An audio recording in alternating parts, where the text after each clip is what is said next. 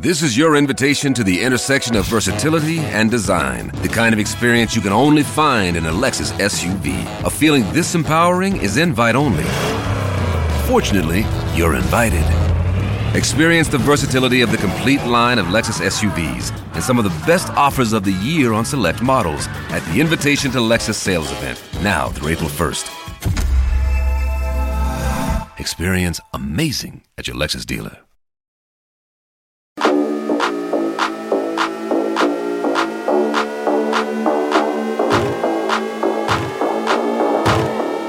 Hello and welcome to the Ramon Foster Show, starring the one and only Ramon Foster, brought to you every weekday by the Get-Go Cafe and Market, where they're open for business 24/7, serving hot, fresh food. I was there just yesterday myself, had a steak wrap, Moan, with pepper jack, extra steak, extra pepper jack, nothing else on it.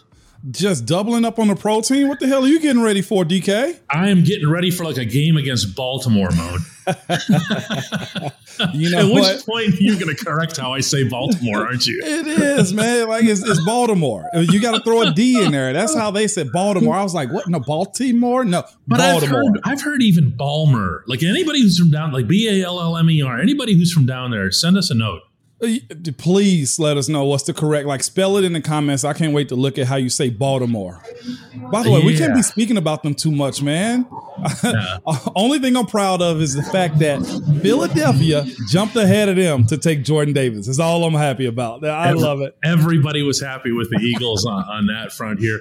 Moan, it was an unusual, and I guess you could use the term bittersweet weekend for the Steelers in the draft. And you saw the footage of Kevin Colbert. I did. You know what? Here's the thing. For people like me who are not on the inside, as close as I am to the team and as many years as I've spent in the locker room, I'm not on the inside and never pretend to be. I'd not seen that before, that emotion. Tell me about Kevin Colbert and who he really is, and did we see it there? So I've only seen Kev like that 2 or 3 times. It's 2 that come off the top for me. Shazier's injury, where emotions came through.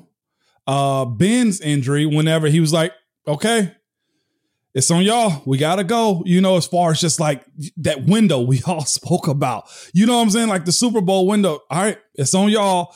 And it may be 1 or 2 other moments. So my history with Kev, seeing him like this, let's go back a little bit. When I first came in, like for the longest, I didn't know who Kev was or what he did, just simply because he doesn't walk around with his head up in the air with the stank nose, like you bow down to me type of guy. He is all about football, all about the team. And I'll be honest with you also, DK, and y'all see it work each and every year with contracts, players, bad stuff that happens, good stuff that happens. He's all about the business of the team also. Like that's Kev. Like, and all the things that you can say about him, I'll say this, right, wrong, or indifferent. He tried his best to be a curator of Pittsburgh Steelers, the team and the business and the image, by not doing too much, by doing the right things for the most part. I know everybody will bring up the Le'Veon, the Troy, so many other like situations. The backstory behind Troy. Troy, I guess, probably wasn't ready to retire. Kev, or whoever the powers would be, it's time to move on. Le'Veon's with the contract. Again, he wasn't going to fall victim to letting the franchise slip. And you say what you want to about Kev as far as his tenure, but those are the things that he stood on every single time. And he'll probably admit he may have misdone 1 or 2 things. And again, I'm promising this. I texted him the other day as far as, just congratulating him off one hell of a ride. And I'm making it my point to get Kev on just because we can see the other side. That's one thing I've always appreciated about guys outside of the game. Like when Kobe left, we started seeing Kobe. You know what I'm saying? Like we get a chance to see Charles Barkley be Charles Barkley. We get an opportunity to see our greats be themselves. And it'd be idiotic not to have Kev on here to actually see him be himself. You know what I'm saying? And that's what I kind of want. I actually want to know more about what you're saying, because you've also seen sides. You mentioned when he's been sad, when he's been hit hard by something.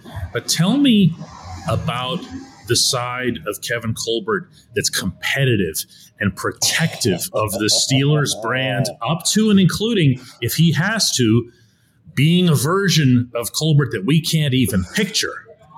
It's funny because, again, when I first thought of Kevin, I came in, I didn't know a lot about him. But then as I got in the in crowd and become one of those guys, you see him on the sideline. What the hell are you doing down here, Kev? Like, GMs and like the owners don't come down here. Like, it'd be the big games, the Monday nights, Sunday nights, division rivals. I'll never forget, just the Baltimore game whenever Earl hit, when he hit Mason, how livid he was because the competitive side of him would have him on the sideline. What the bleep, like just going off, man. And I was just like, and we'd be looking at each other. You know how Marquise is. Yeah. Mom, what the is wrong with Cam? What we're speaking about, like the competitive side of him. Like, it'd be times where I sent him. I'll never forget.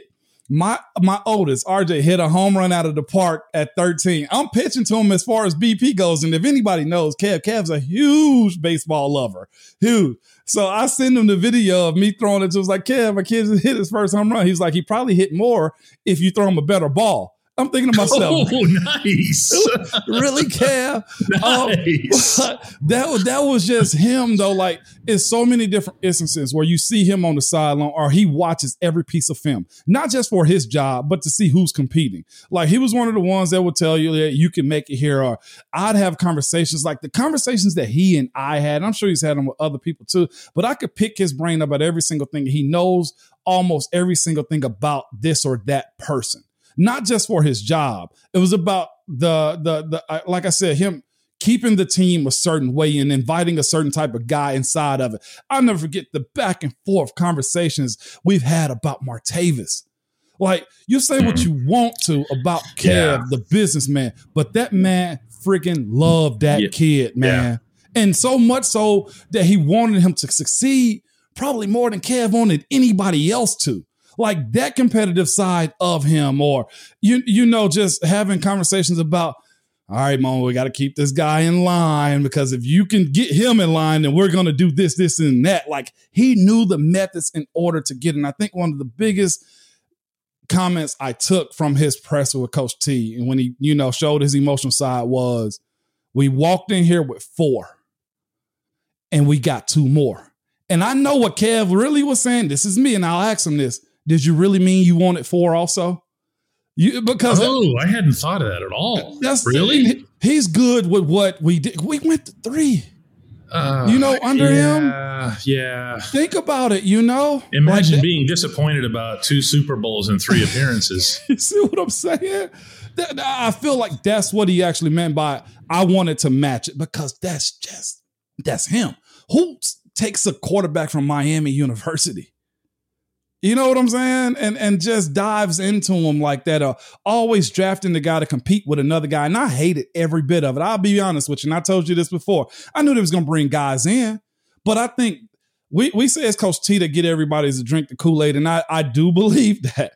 But Kev is also the puppet master behind it all. Because if you see him watching one-on-ones and overlooking practice, he's all about who's the next best one, man. And you better do whatever you can to stay on top, because if not, that's what I say. He's a curator of the franchise too. The team came first with Kevin Colbert. There's no question about that. When we come back, what a summer we're in for around here, huh?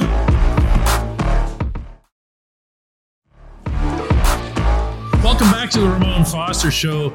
Mon, what a summer this is going to be for the Steelers, I mean, what about people just observing the Steelers? What theater this is going to be? Can I say something? So in my other job, my radio show here, we have, of course, the Zone YouTube TV is up, and one of the Titans fans, they commented and said, "Okay, Mo, there's Pittsburgh hitting again on another wide receivers with the roll eye emoji." Well, they're sore about losing A.J. Brown, so that's a different dynamic there. But the other side of it is, across the board, from what I've seen, just this one pick and just this one pick in general, George Pickens. He's got everybody like, how the hell did y'all steal him again? It's all I've heard. He's your dude. We have to preface this here.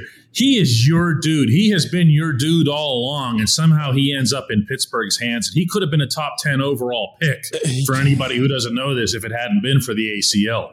Yeah. Oh my gosh. He has the attitude. He has the athletic ability. He has the competitive edge. We spoke about what Kev looks for. He has just a smidge of boneheadedness, kind of like Marquise, kind of like Ike, kind of like a bunch of guys. You say, if we just bring that in and don't let it go too far, because he fought, I think, a Georgia Tech player on the sideline. It's videos of that. He poured water on one of my running backs on the sideline at Tennessee and Georgia. He has just a smidge of that. But you know what I always say about those type of dudes? You need them.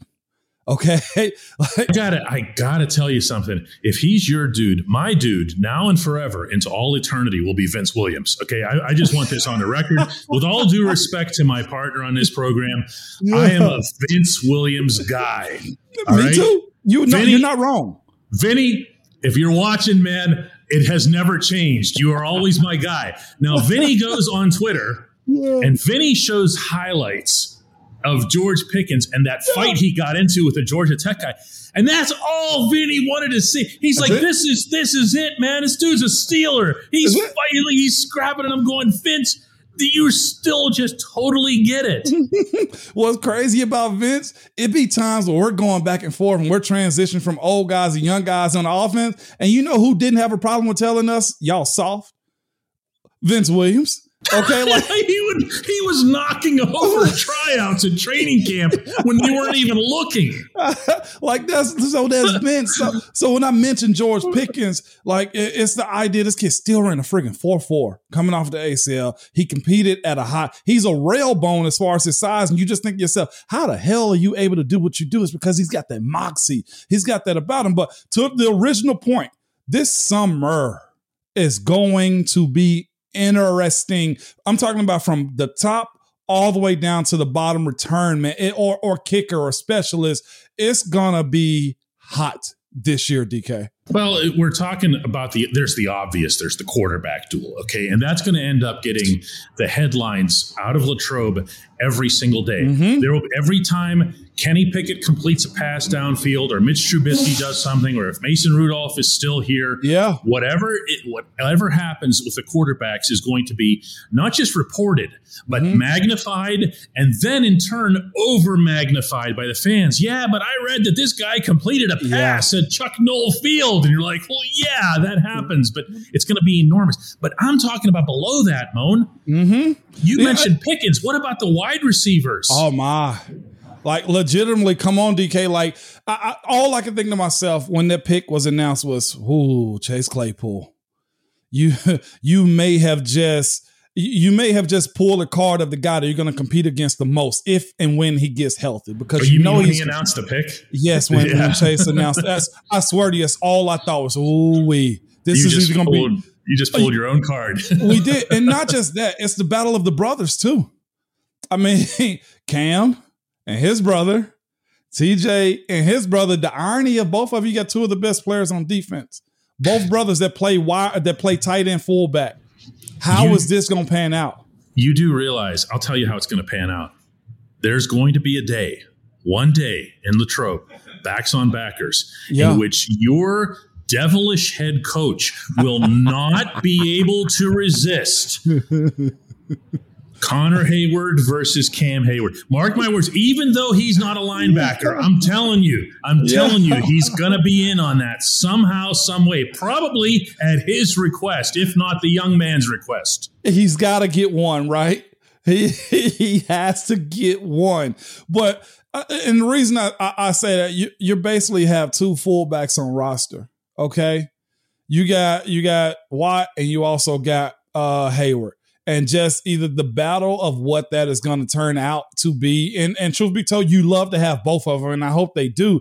But one's really going to have to excel on special teams. And the fact that we saw a lack of Watt last year, Derek Watt, when it came to his offensive production, I would think Connor Hayward is probably going to end up being a kid to get some of those those lead blocks as far as the offense goes. And he's also got to be a hell of a special teamer. Both of them are playing the same role. And we hadn't even really mentioned the Edmonds brothers also. So this is this is a hot summer, DK. It's going to be tremendous. It really is. When we come back, Hey Mo.